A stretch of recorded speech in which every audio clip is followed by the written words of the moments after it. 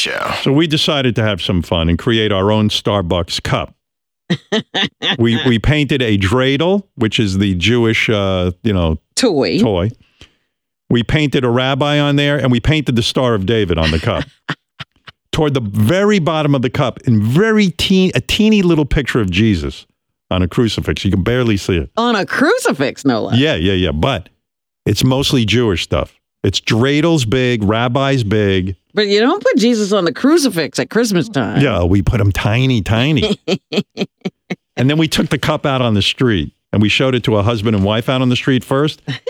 Here was their reaction to our new Starbucks cup. So Starbucks comes out every year with a holiday cup. First of all, can you describe the cup?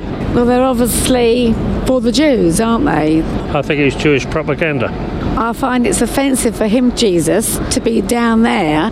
He should be in the middle. Jesus should be a bit more prominent, shouldn't he? And they're trying to get us to leave out the Merry Christmas. That's not right. So we don't like that. Now they're pushing the Jewish holiday. I find it very offensive. Oh. Well, you're easily offended. Merry fucking Christmas. We found 2 black gentlemen on the street who wanted to comment on the cup. They weren't too thrilled with it either, though, Robin.